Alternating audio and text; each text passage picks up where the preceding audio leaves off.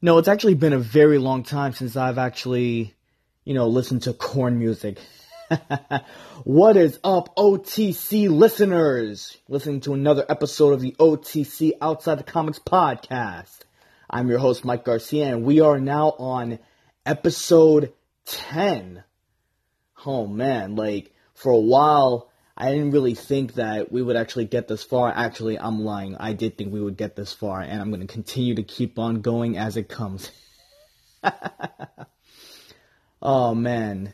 It is Wednesday, May 30th. I know I was supposed to do an episode yesterday, but things got a little bit overwhelming because of a pre-graduation ceremony that I had. And tomorrow, which is the 31st, is my actual graduation day. And ironic enough, it still hasn't sunk in yet. It still hasn't sunk in that I'm finally get to become a college graduate. I don't know what it is. I think it's because, a lot of people have been going to school for so long, and I'm finally pursuing the path that I want to be in, involving, the entertainment industry and comic books and, anything that I like sports, entertainment, and UFC fights and so on and so forth. So I'm very excited. I'm excited to see what my future is going to unfold. As far as I'm concerned, I don't really have any immediate plans except to work as much as I can to save as much money as I need to, because in a couple of years, I want to try my best to move over to LA. I think that's where my goals and dreams and ambitions are going to be.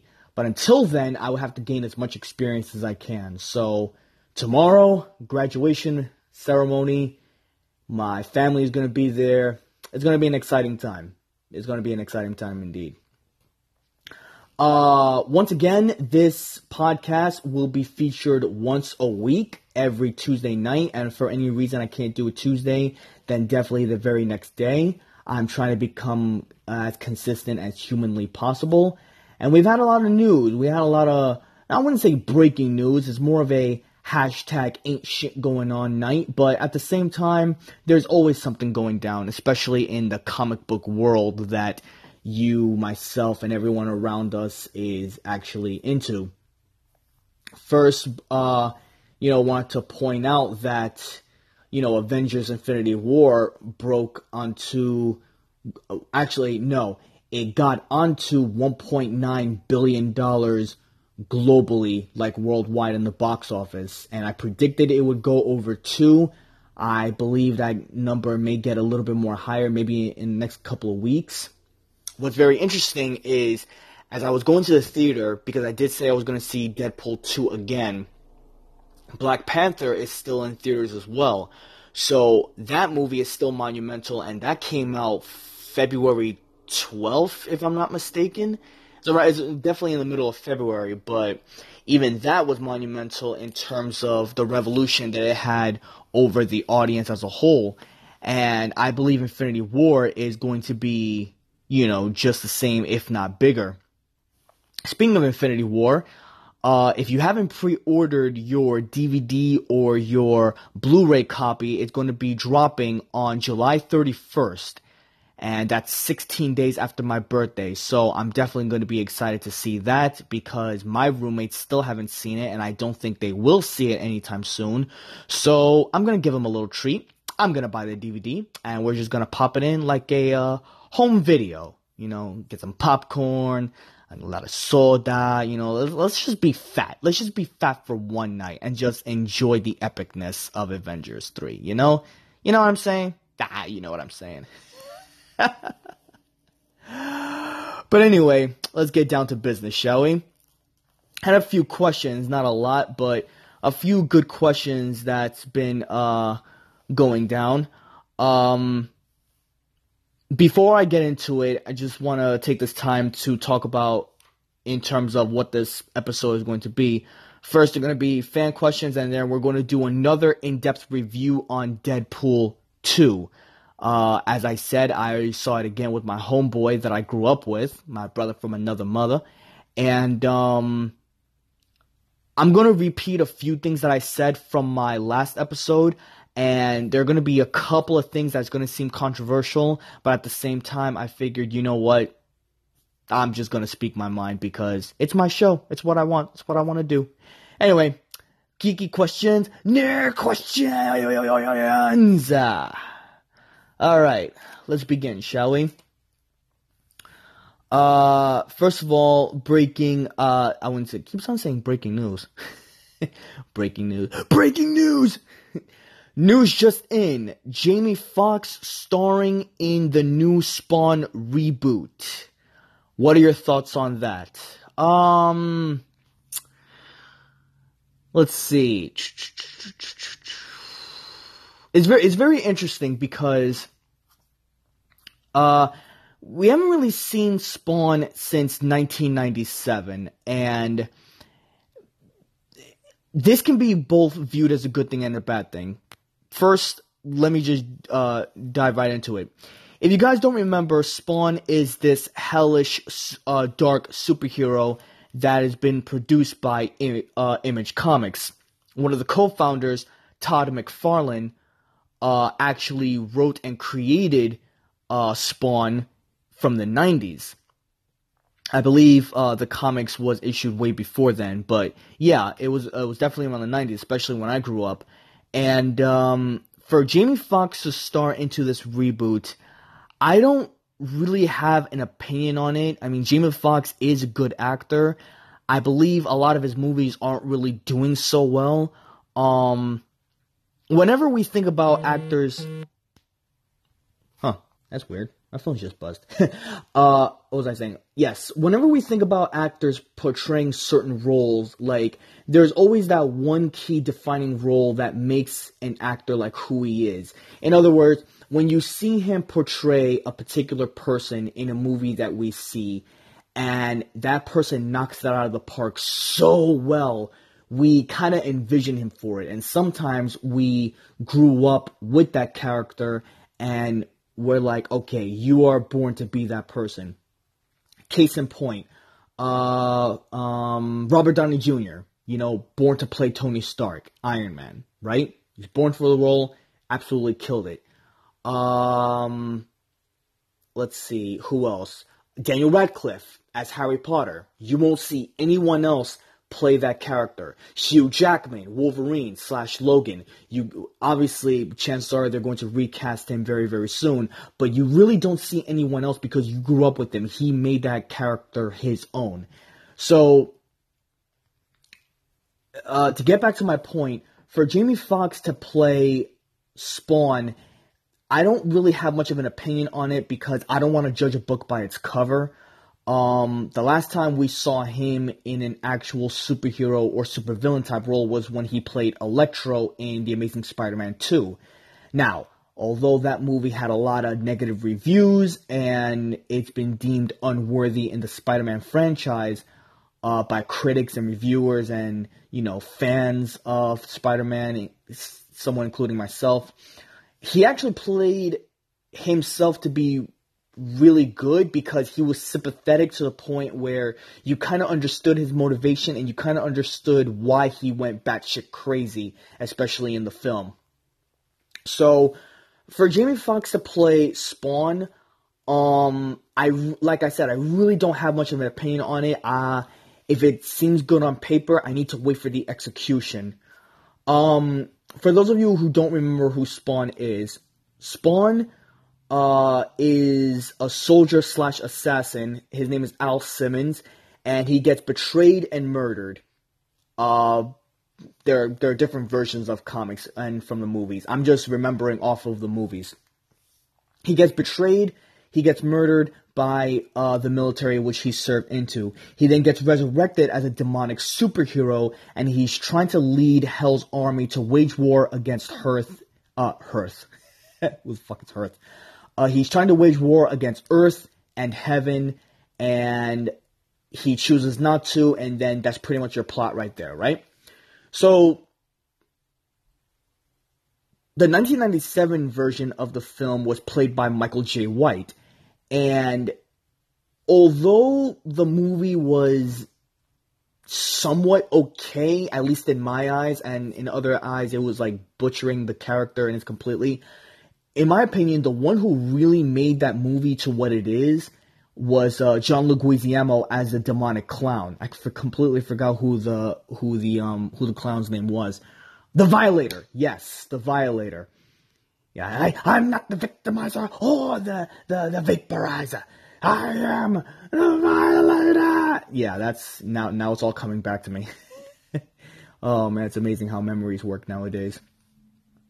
So that's pretty much the plot in terms of who Spawn is. If you definitely want to learn more about Spawn or have an accurate reading about Spawn, look up the history of Spawn on YouTube from Variant Comics. Variant Comics does a lot of in-depth history about certain characters, certain groups, like the Avengers, like Justice League, Spawn, Spider-Man, Batman, Iron Man, you name it, they can do a history of it, a full in-depth history, and they'll even give you comic recommendations on what to read, either on your phone, your local comic book store, whichever the case, right? So definitely check them out. I check them out nearly every day for knowledge in superheroes that I like, knowledge of superheroes that I haven't heard of before. Variant Comics, go check them out.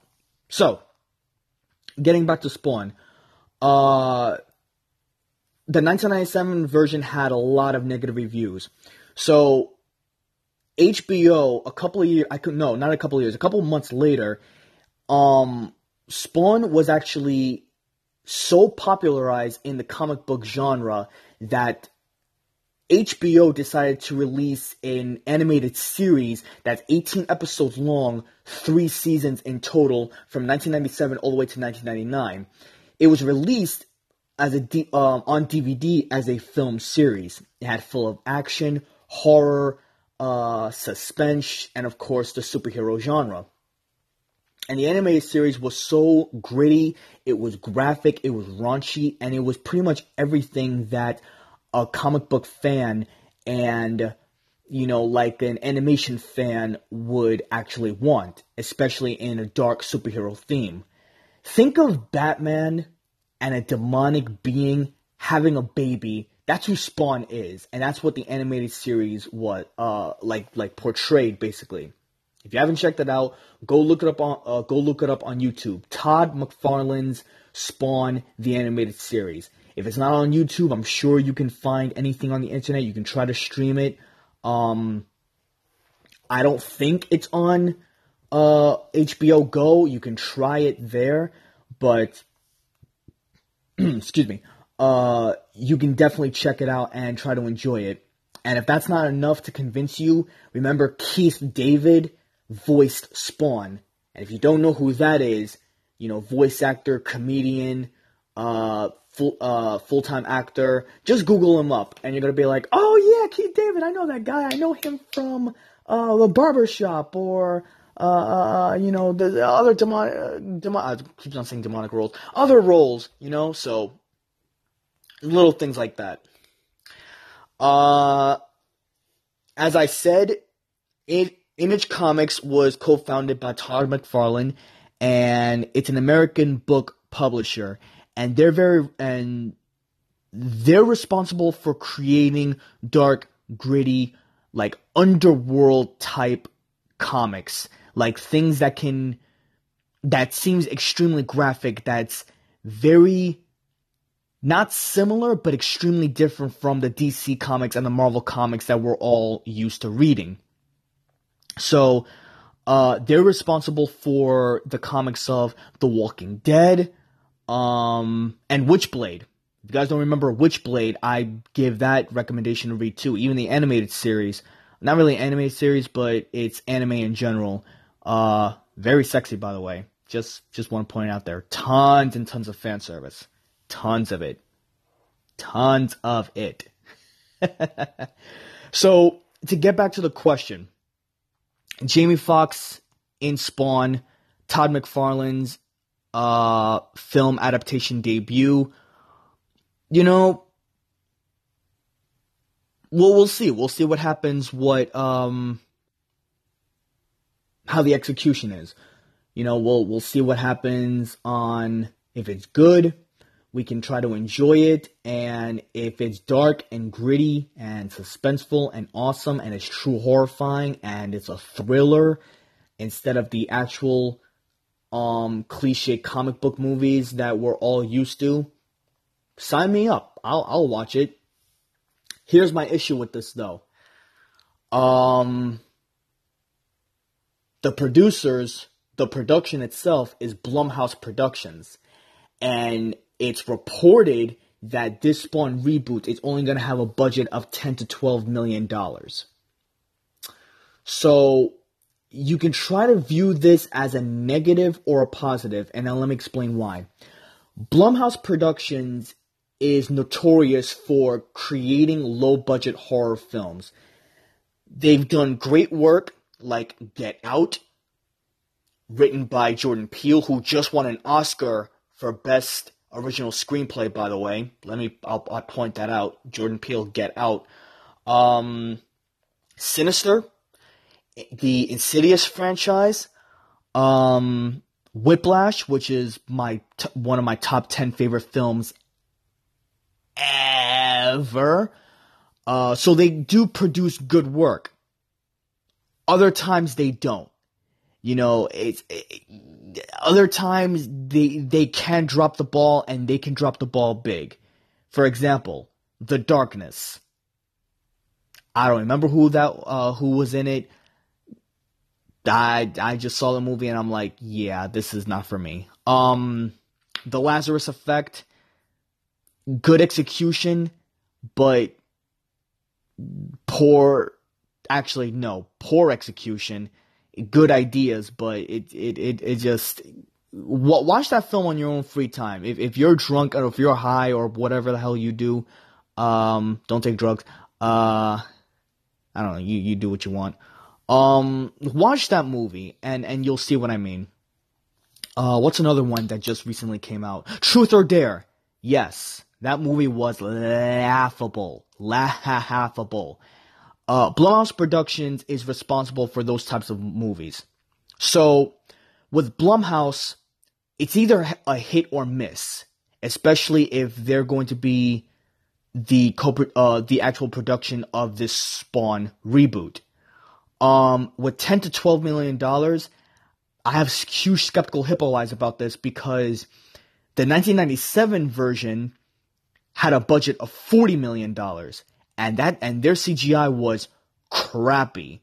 But then again, 90s CGI is not really up to par with how it is now. So it's a little unfair for me to fault that movie based on that alone. So if they have very, very little budget to work on for this reboot, they better spend the majority of time to have a convincing story that we as the audience get to follow. And the CGI with, Spawn's cape and the demonic figures and maybe a few demons and maybe the Violator can come back, which he most likely will. Excuse me. All I'm saying is use the budget wisely. Like, focus more on the story and not so much as a visual storytelling type thing. But, again, if you want to learn more, look up Variant Comics on YouTube. Get yourself a copy of the Spawn comics on your local comic book store or X Comics on your phone. Or do what I suggested. Check out the animated series because it is good. It is good. Probably ranked up with Batman the Animated Series. I'd say just up there. Oh man, I spent a lot of time on this question. Moving on. We still have a couple of questions to go before we dive into Deadpool. Let's see. Next question.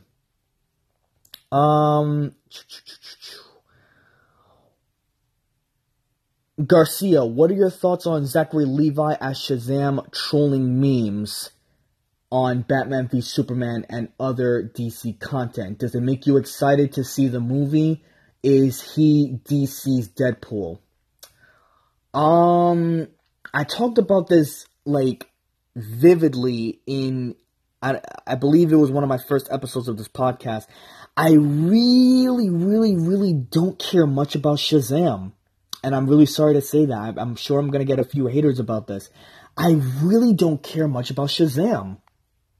I know he embodies the stereotypical kid that wants to grow up to be a superhero, so he finally has a chance of of actually doing the thing, and he yells out, Shazam! And then bolt of lightning hits him, and he turns into this muscular John Cena looking dude. By the way, I thought for sure it was going to be John Cena when they announced The Rock, Dwayne Johnson, as Black Adam.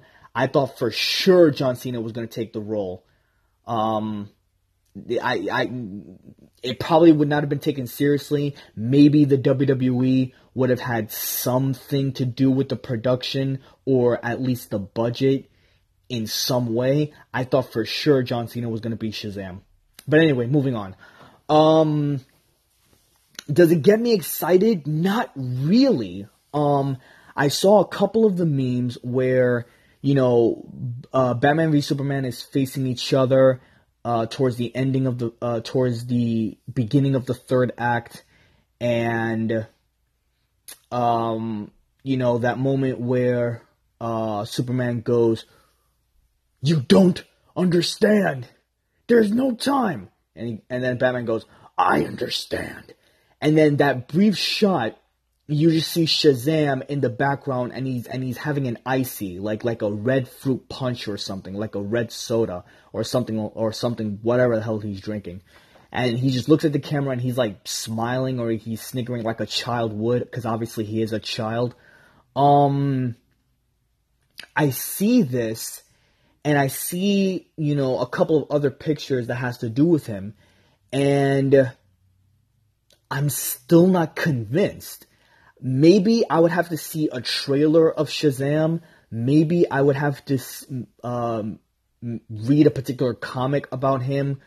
I don't know. It's just I can't get into him. Does it make me excited? Not really. I mean, I'm still gonna watch it. I'm still gonna review it. Like I said, this is just my personal opinion. So don't wish I was dead for not liking Shazam as well as other people do. He's okay, I guess, but like I said, I would have to see him in his film, which should be coming this upcoming year. I believe it's the end of 2019. I don't know. I would have to look more into that. As far as him being DC's Deadpool, I don't know. Like, he's not really a fourth wall breaker. I mean, if he's the type of guy or the superhero that would make jokes and quips, it can't be forced. I don't really know Shazam to be that type of way. The only real footage that I've ever had of Shazam, or I've ever seen him in, is the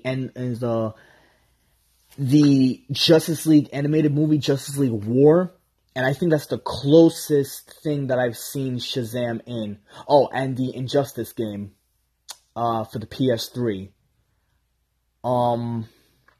Yeah. But aside from that, I really don't care. We just have to wait and see. Alright, next question. Got a couple here. Alright. So, when do you think they will release Wonder Woman's new battle gear in her next movie? Maybe towards the end of the year when Aquaman hits. In terms of what my opinion is on it, I mean, I haven't really seen the thing. There were rumors and reports that she's going to be more covered up. I believe, if I'm not mistaken, and this is just me speculating, I'd say from the backlash that Wonder Woman has gotten and what not Batman v Superman, the Justice League have received on the Amazonians, or the Amazons from Themyscira being too revealing. I think Warner Brothers is really taking that to heart because they're afraid of pissing any more people off. So therefore, they want to make a statement in terms of introducing this new battle gear in order to cover Wonder Woman up a little bit more and have her be like an actual crime fighter with a suit of armor instead of a woman in skirts and, full chest plate or whichever. who occasionally fights. If you remember in the Justice League movie, there were a couple of shots of her buttocks. There were a couple of ass shots. I'm just gonna put it bluntly. There were definitely a couple of ass shots, especially from the first act when she was stopping that mini building from exploding. I think this is Warner Brothers' decision of covering her up a bit more. I don't know if we're going to do the same thing with the other Amazons from Themyscira. I don't know if Cheetah, even though she's supposed to be full of fur, I don't know if she's going to get covered up a lot. But this is my speculation. Again, maybe I'm completely wrong. Maybe this is just a new upgrade of her armor and her looking more badass to getting ready for the next DC Extended Universe movie. Who knows? Who knows? I just hope the colors pop. In terms of post-production, when they edit the film, I hope the colors are more vibrant. I hope that, just like the first Wonder Woman movie that we saw, the colors really, really stand out. That's not really a color type guy, but I don't know. I like it when a superhero like has bright colors in some instances. Not all, but some. But that's just me. That's just me. All right. Last question. Let's see. With all of the increase in babies being named after Marvel characters, what would you choose your future boy or girl to be? I see what you did there. See, I can't really answer that because we all know full well that women have ultimate control in terms of who's naming the kids' names. So that I would have to leave to my baby mama in the future. Oh, by the way, I'm single now. Yeah, that's a conversation for another time. Anyway, so what would I choose for a boy? If I had to pick, I would have to say Parker for a boy, named after Peter Parker, and Natasha as a girl, named after, obviously, the Black Widow. But honestly, if we're really going to go to choose balls to the walls here, I would probably choose something like Grayson, after Nightwing as a boy, or Miguel O'Hara, since he's my favorite Spider-Man out of all Spider-Men from the Spider-Universe. I don't know. I'm surely as hell not going to pick Jean Grey or, not that there's anything wrong with it. I just, I don't know. You can choose better names. But whoever is being named after the Marvel characters, hopefully they won't get made fun of when they're in their adolescence because of their names. Because we all know that kids are geniuses at making fun of people because of their names, which is fucking bullshit. It's a form of bullying that I don't like. Hopefully they own it. And hopefully they have fun with it. But that's going to do it for these questions, for nerd questions and geek questions. If you have any other questions, you can follow me on the MG Magnum on Twitter. And you can follow me at MGMagnum715 on Instagram. You can post any questions you like. And if you want any shout-outs, I'll be happy to do any shout-outs. If you want to remain anonymous, that's completely up to you. As I said before, check out Spawn, the HBO series. 18 episodes long, 25 to 30 minutes each, 3 seasons long. It is raunchy. I believe there's a couple of sex scenes, full of murder and violence and all of that shit. Keith David being the voice. We'll see what happens. We'll see what happens. Sometimes you gotta be excited for the small things. Anyway, I'm gonna try something a little new. I'm gonna have a little transition, and we are gonna dive into Deadpool 2, the in-depth review, in a few moments. We'll be right back after these messages.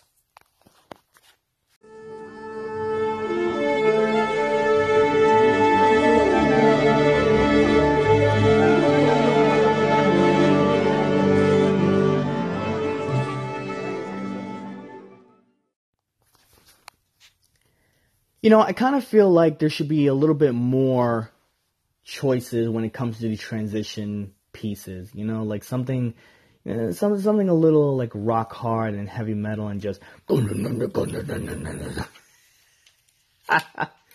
maybe I can create my own.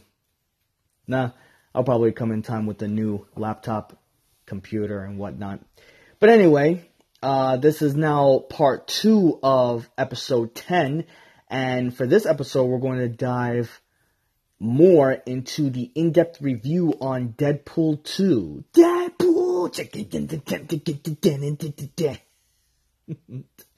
Don't mind me, I'm in a good mood. Tomorrow, graduation. Anyway, so, Deadpool 2.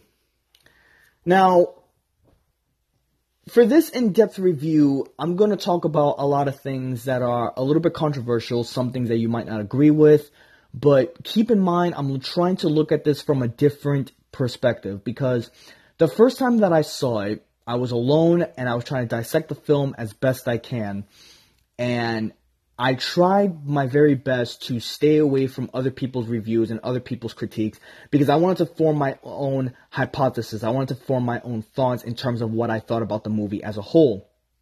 What I liked, what I disliked, and what I thought that they could have done better. So I did that again with seeing the second showing this past weekend. And a lot of my opinions, they stayed the same, and a lot of them didn't. So, with that being said, I'm going to dive right into it, and we're going to take out all the negatives first, and then we go into the positives. And what I think would be the very next step, like the very next thing that I would really, really love to see. Alright, like I said, this is just my personal opinion, so if you disagree with anything that I've said, and if you call me a stupid asshole that I have no idea what I'm talking about, you are entitled to your opinion as I am. This is just completely my opinion. Oh yeah, spoilers for you guys, but you already know. Spoiler alert! Yeah, you already know that. All right. So first things first, what I didn't like about Deadpool 2. Right off the top of my head, I don't like the fact that they killed off Vanessa literally in the first act. I can understand why, when the creators and the writers were, making this movie, they needed Deadpool to have some kind of motivation for him to form the X-Force to begin with. Because in the first film, he was pretty much a loner. He didn't want to side with anybody. He didn't want to join anybody's group. He was very hesitant to join Colossus and Negasonic and Teenage Warhead. He was a loner, pretty much. And with this movie, they pretty much scratched all of that. They did a complete 180 as a reason for him to form the X-Force to begin with. I kind of felt like with them, in terms of, the movie writers, producers, screen, whatever, the directors, by killing off Vanessa, you kind of make the first Deadpool movie pointless. Because in the first movie, it had a linear story. It was a love story. We understood Deadpool's connection to Vanessa. We understood, what was his reason. We bought into the love. We bought into the connection and the deep feelings that they had for each other.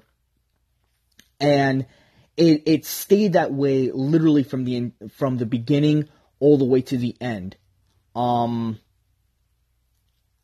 fact that in the second movie, when they killed her off completely, I kind of felt like they did the first movie so much disjustice that they were like, okay, we're going to introduce something else. We're going to introduce all these other new characters. We really don't have time for the lovey-dovey stuff. You've already seen it. This is now a family film, which is not really a family film per se.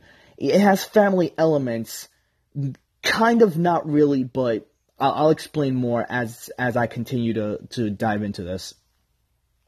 It is about family.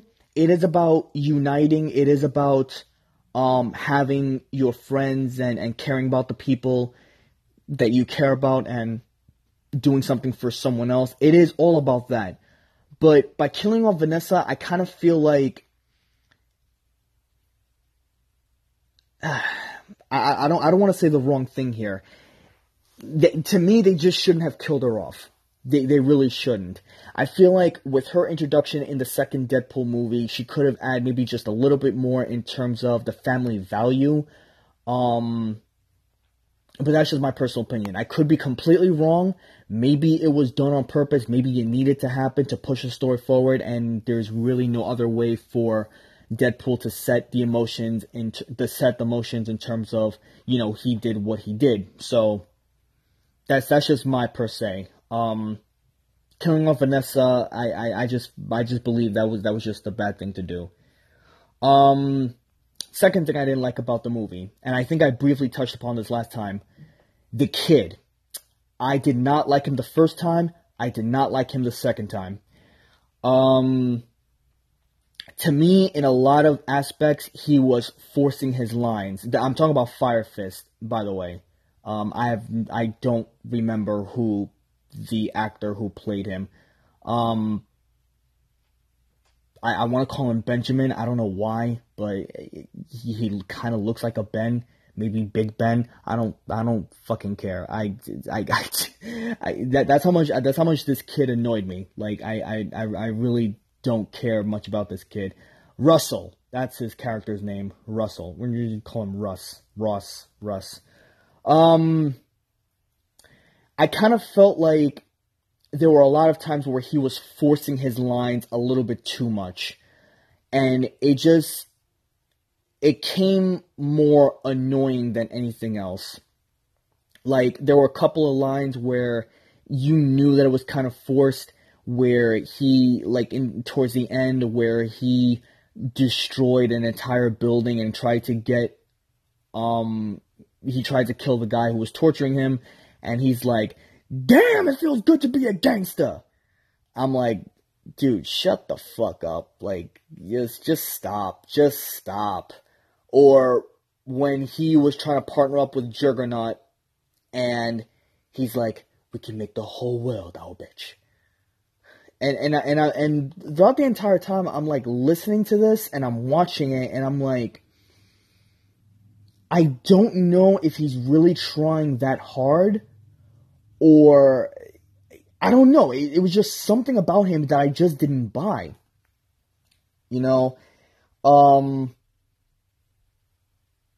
I didn't really connect to him as an emotional character.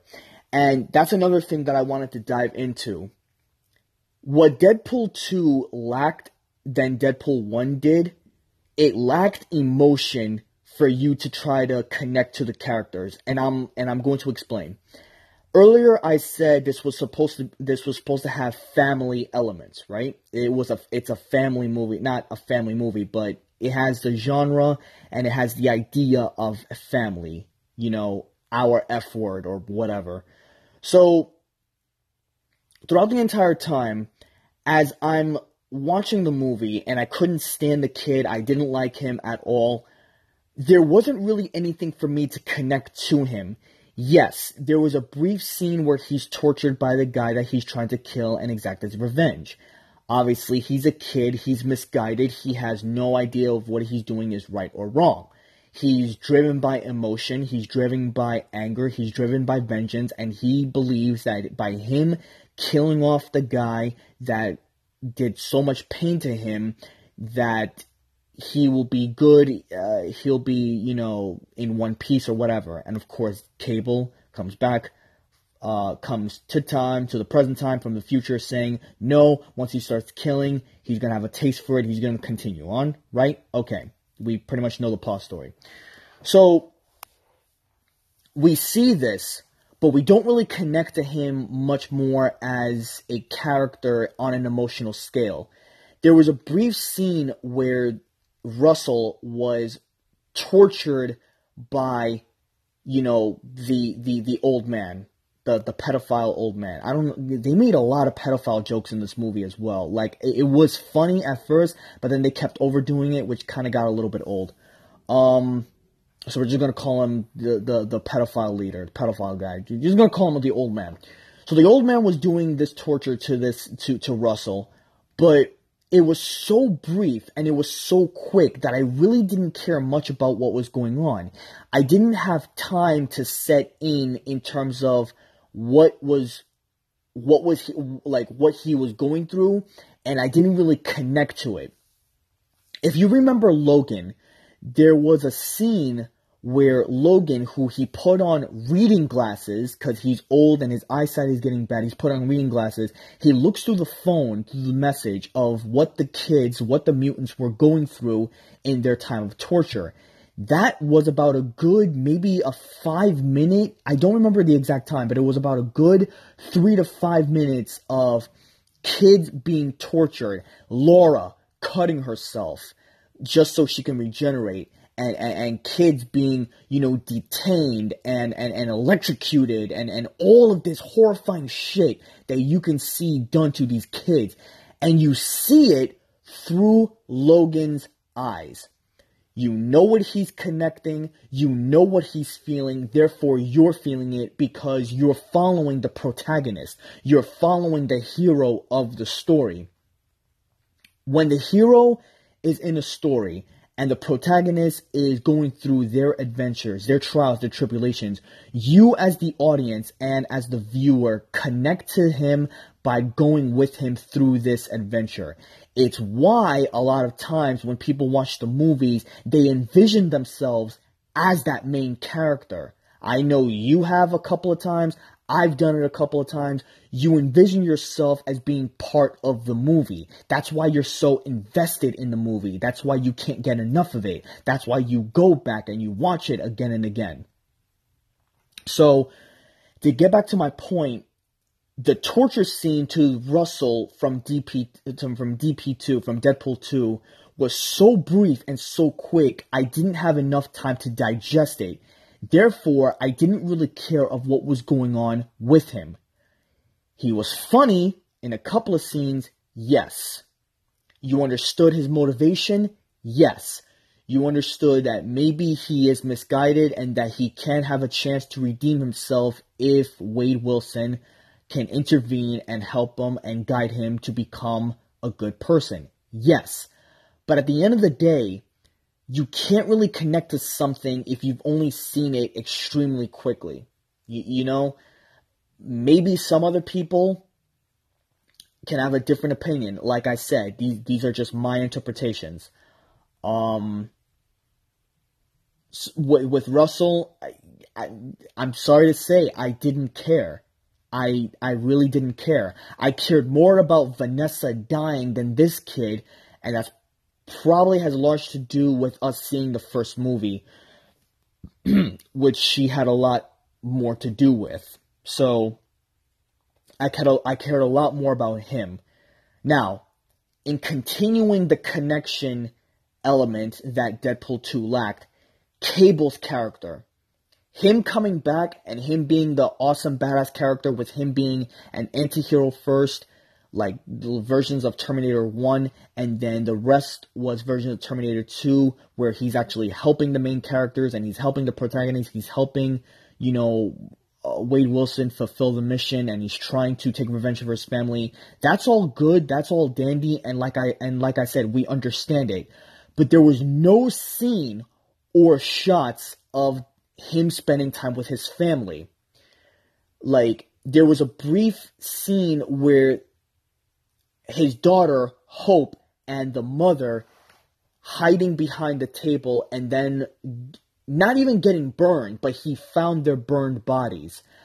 I would have loved to see him actually spending time, like a scene or something, spending time with his family so we can connect more in terms of why he's doing what he's doing. We understand it, but we want to connect to him. You know what I mean? Like, we want to feel what he feels. We want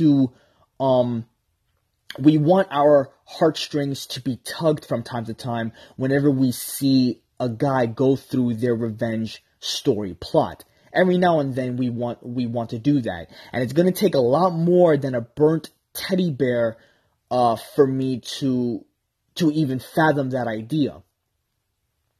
If you remember, we're going to switch gears here a little bit. If you remember Batman v Superman, there is a scene, no, there's not even a scene.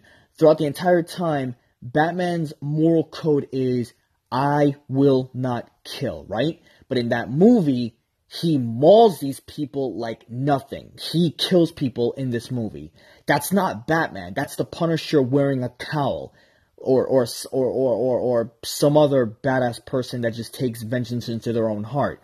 Batman, what makes him different from other superheroes is the fact that no matter how tempted that he is, he will never, ever, no pun intended, pull that trigger. He will never do that. He will never go to that other side. But in the Batman v Superman movie, he's mauling and he's killing these people, these criminals, like they're nothing. I would have loved to see a scene, something, where, you know, even Chris Stuckman, a YouTube reviewer, said it best, where he goes, where Alfred would go, hey, Bruce, you know, you can't be doing this, you're going too far. And Batman would be like, well, they killed Robin, so I have no choice. Something for us to see so we can witness these characters and understand why these protagonists go through what they go through, instead of us just filling in the gaps with our own minds. Seeing is believing, and we can come up with so many interpretations, we can come up with so many reasons, we can come up with so many justifications in terms of why a character does what he does in a particular film. But at the end of the day, we have to see it for ourselves, because it's confirmation enough in terms of our connection to that character. And I feel like that's what Deadpool 2 lacked, than what Deadpool 1 had. Sorry, I had lost train of thought.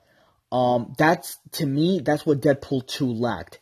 The connection, the feels, the tugging of the heartstrings. You know, it's little things like that. It's going on more and more. One last thing I didn't like, Juggernaut. Now, he was menacing, yes. CGI battle against him and Colossus, yes. The one thing I didn't like was his mini backstory, which was pretty much non-existent. Before Russell and Juggernaut team together, they go off to the orphanage where they're about to burn it down, or they're about to, you know, kill the pedophile old man, whatever.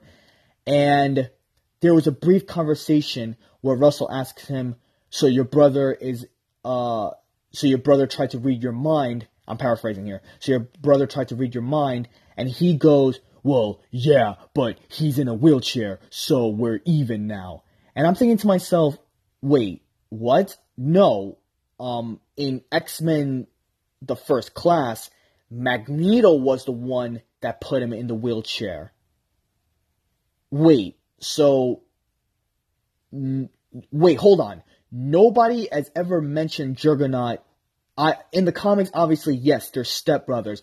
But in the movies, no one has ever really mentioned Juggernaut in being Professor X's brother. There was no mention of him, at least not that I remember. There was no talk of him. If there is an Easter egg about him, I completely missed it. You can let me know in the comments. There was nothing like that. Also, by him saying, so we're even now, what is karma? Like he had something to do with Professor X being paralyzed. Like, that line didn't make any sense to me. And if he's saying, like, oh, that's what he gets for trying to read my mind, yeah, you can make an argument for that, but it could have been worded differently. And I feel like that was a little mishap from the writing team than anything else. It's the same perspective where Domino goes to Deadpool and she goes, oh yeah, now I know the reason why I'm here. I grew up here. Actually, no, I was tortured. No, not grew up, I was tortured. And I thought to myself, I'm like, wait, what? Because that line just completely came out of nowhere. And there was no reason for her to connect to what was going on in the orphanage. And if that was the case, why did we get no mention of it before? Why didn't we see a little backstory of, you know, Domino's lifestyle before, her joining up with Deadpool and the rest of the X-Force. If that was supposed to be her backstory, it was done very poorly. It was done very weak. And to me, that line should not even have been there for Juggernaut or for Domino. Those lines should not even have been there. So that's these are just little nitpicky things, but yeah, I just didn't like that at all. Whew. Man, I need to drink of water. But now that I talked about a lot of what I didn't like, now let's flip the script, flip that coin to toss, turn that frown upside down, all the way around until the sun goes down, whatever. And let's talk about the things that I did like. Excuse me. First and foremost, bigger budget. The characters, except for the kid, everyone was great. I wanted more Negasonic Tage Warhead. Obviously, I talked about that before, so I'm not going to continue being a dead horse to a bloody pulp. What I did like, the post-credit scenes. Best post-credit scenes that I've ever seen. With the time jump scenario, now that Deadpool has with the watch, and he can basically jump through time in terms of fixing things that needed to be fixed, there is a strong chance now that they're going to utilize that that plot convenience in a lot of things they do. And I believe strongly that that's going to be one of the plot leaks for Avengers 4. We all know about the deal with Fox and Disney and the fact that Comcast is trying to take Fox away from Disney. They post a $60 billion deal, and Disney now is trying to counteract that with an even bigger offer. I believe, this is what I truly believe, I believe the deal between Disney and Fox is actually going to stay because Fox knows that the business deal and the business decision to stay with Disney for their characters, for their TV rights, for their production values, for everything that's under those two banners, it's actually good for business. I think Deadpool is trying to take advantage of this, knows what they're going to do, and is going to utilize that time jump scenario and connect Deadpool with the Avengers. And if you don't believe me, let's check out some of the Easter eggs.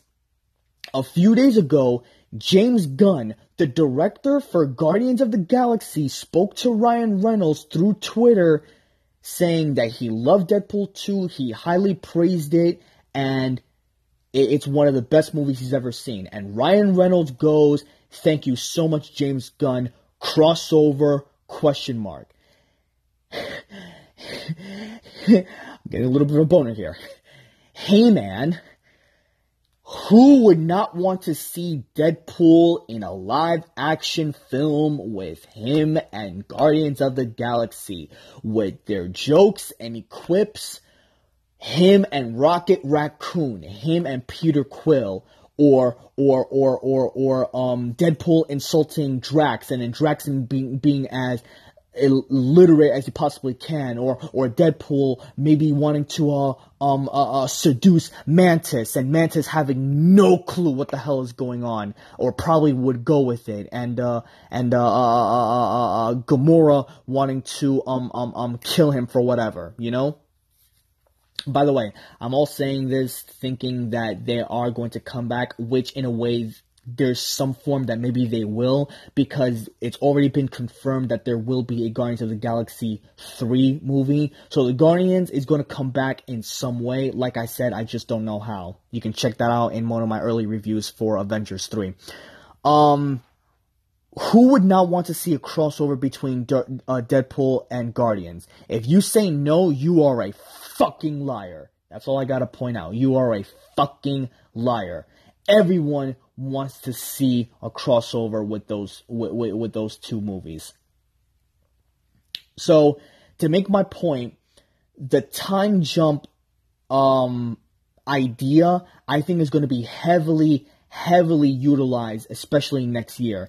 And even Gotham Season 5 is talking about using the time jump to kind of rewrite everything of what's going on. By the way, I still haven't even seen all of Gotham season 4 yet. I still have to go through that and maybe do a review on it.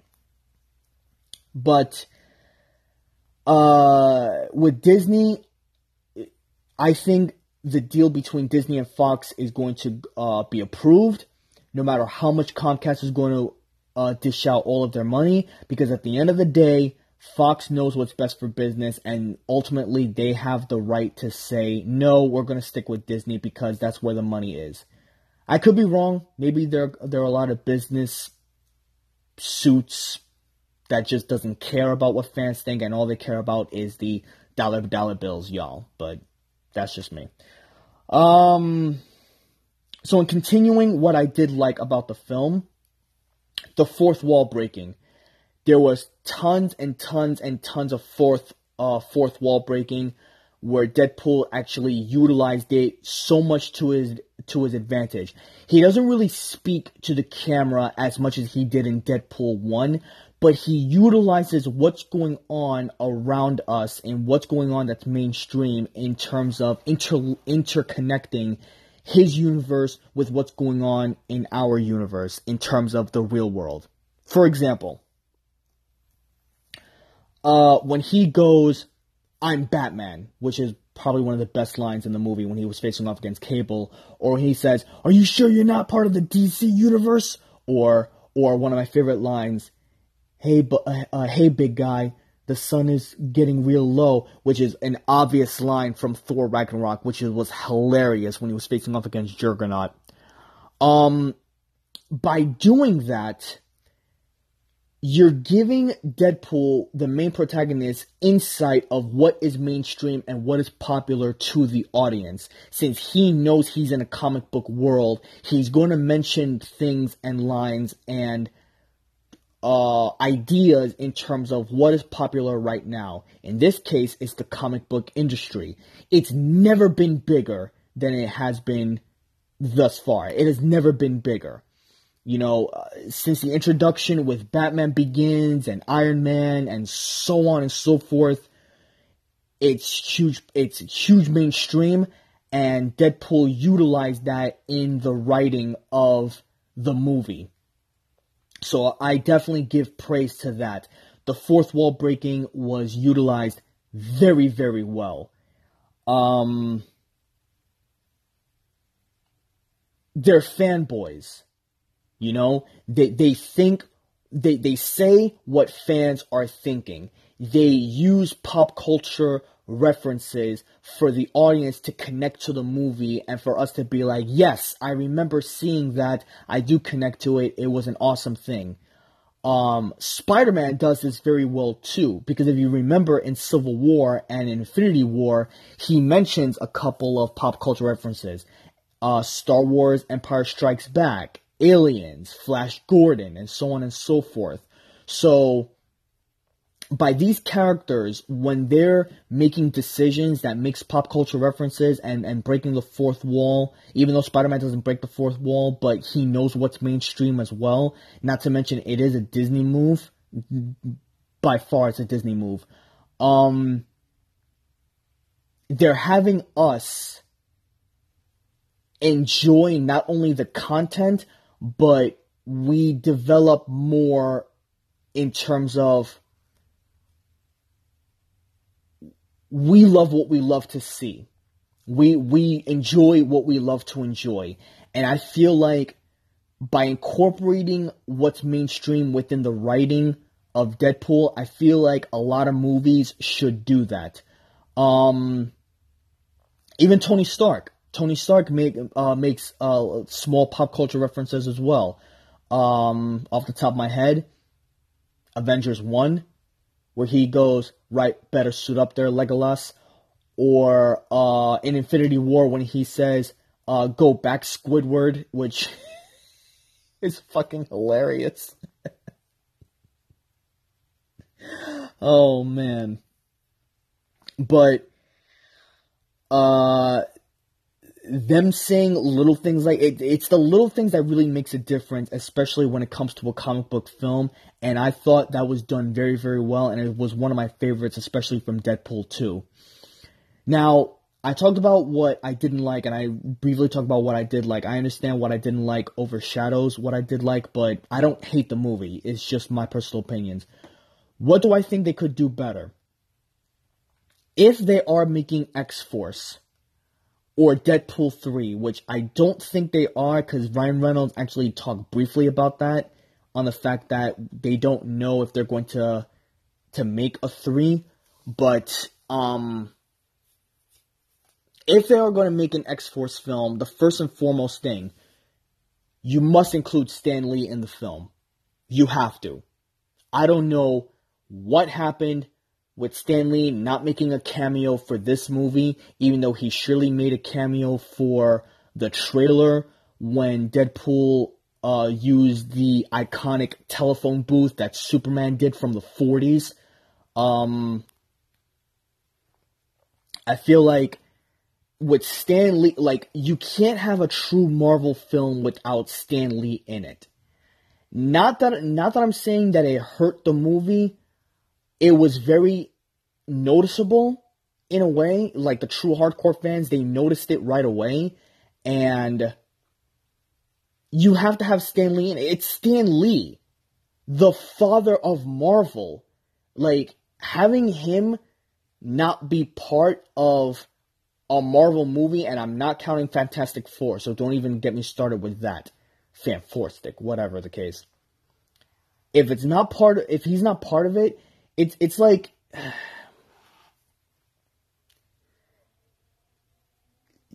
oh my goodness. They need to go together. Stan Lee needs to be in the next movie, if there is going to be a Deadpool 3. I don't know if there is. X-Force, that has a better chance of actually forming than Deadpool 3. I gotta look into why they're having, like, discussions about probably or probably not having Deadpool 3. I gotta look more into that. So what do I think they could do better in terms of the next movie? They need to have a good balance in terms of genre. In Deadpool 1, it was a love story. It was a linear love story. We understood the characters' motivations. We loved the action. We loved the thrill. We loved the comedy. What I think they could have done better was the horror aspect. I feel like with Wade Wilson becoming deformed and the mutants being experimented on, I feel like that aspect should have done a little bit more. And like it needed to have a good balance of everything in between. With Deadpool 2, it lacked connection and the emotional feelings that we felt towards the characters. We kind of briefly mentioned that and connected to Vanessa, but it was, like I said, it was so quick and so abrupt that we kind of just forgot about it. And with Deadpool towards the end, where he was actually dying, you sort of connect to it in some way, and then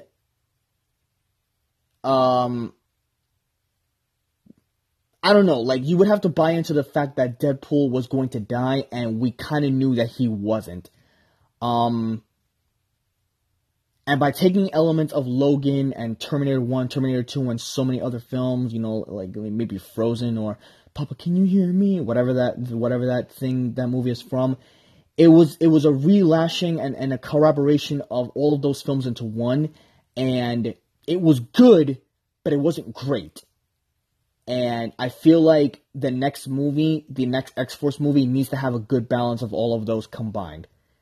Ooh, another buzz. Phone is blowing up. But anyway, yes.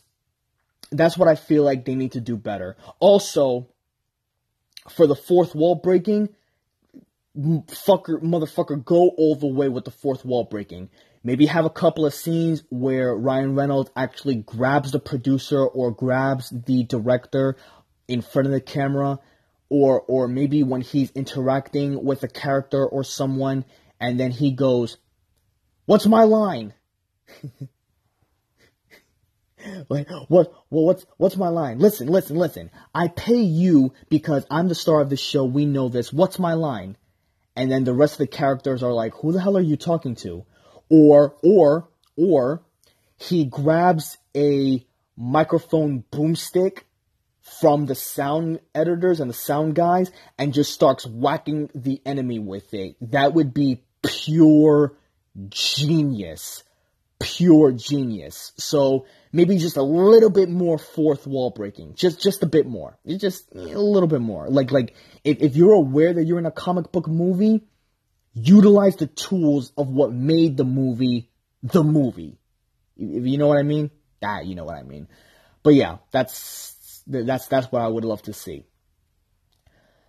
Whew. I think I've talked on for long enough.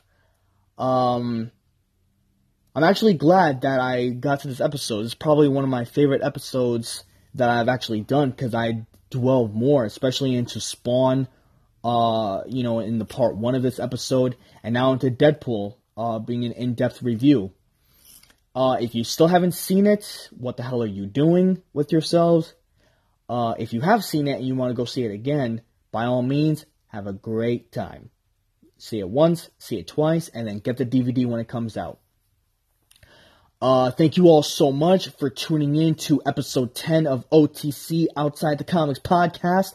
I'm your host, Mike Garcia, and we will end this little thingamajig with a supervillain quote, the supervillain of the week, from Doc Ock himself in Spider-Man 2, which, in my personal opinion, is the best Spider-Man film out of all of them.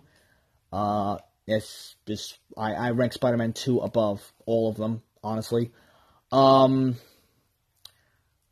This is when Doc Ock is speaking to Parker. He says, and I quote, "Intelligence is not a privilege, it's a gift, and you use it for the good of mankind. And all I'm just saying is, since I'm going to graduate tomorrow, Doc Ock, those are words of wisdom that I will take for the rest of my life. Unlike you, though, I will not turn into a murdering psychopath that wants to destroy half of New York. So, that's just me. Hope you guys all enjoyed. Once again, you can catch me at the MG Magnum on Twitter, MG Magnum 715 on Instagram. Ask me as many questions if you want. If you want a shout out, stay tuned for episode 11 next Tuesday night. Stuff always happens. News always breaks. I hope I continue to be as entertaining and knowledgeable to you guys as much as I could. As for write down, that's me getting tongue-tied. As of right now, I am done. I am through. Later. Peace.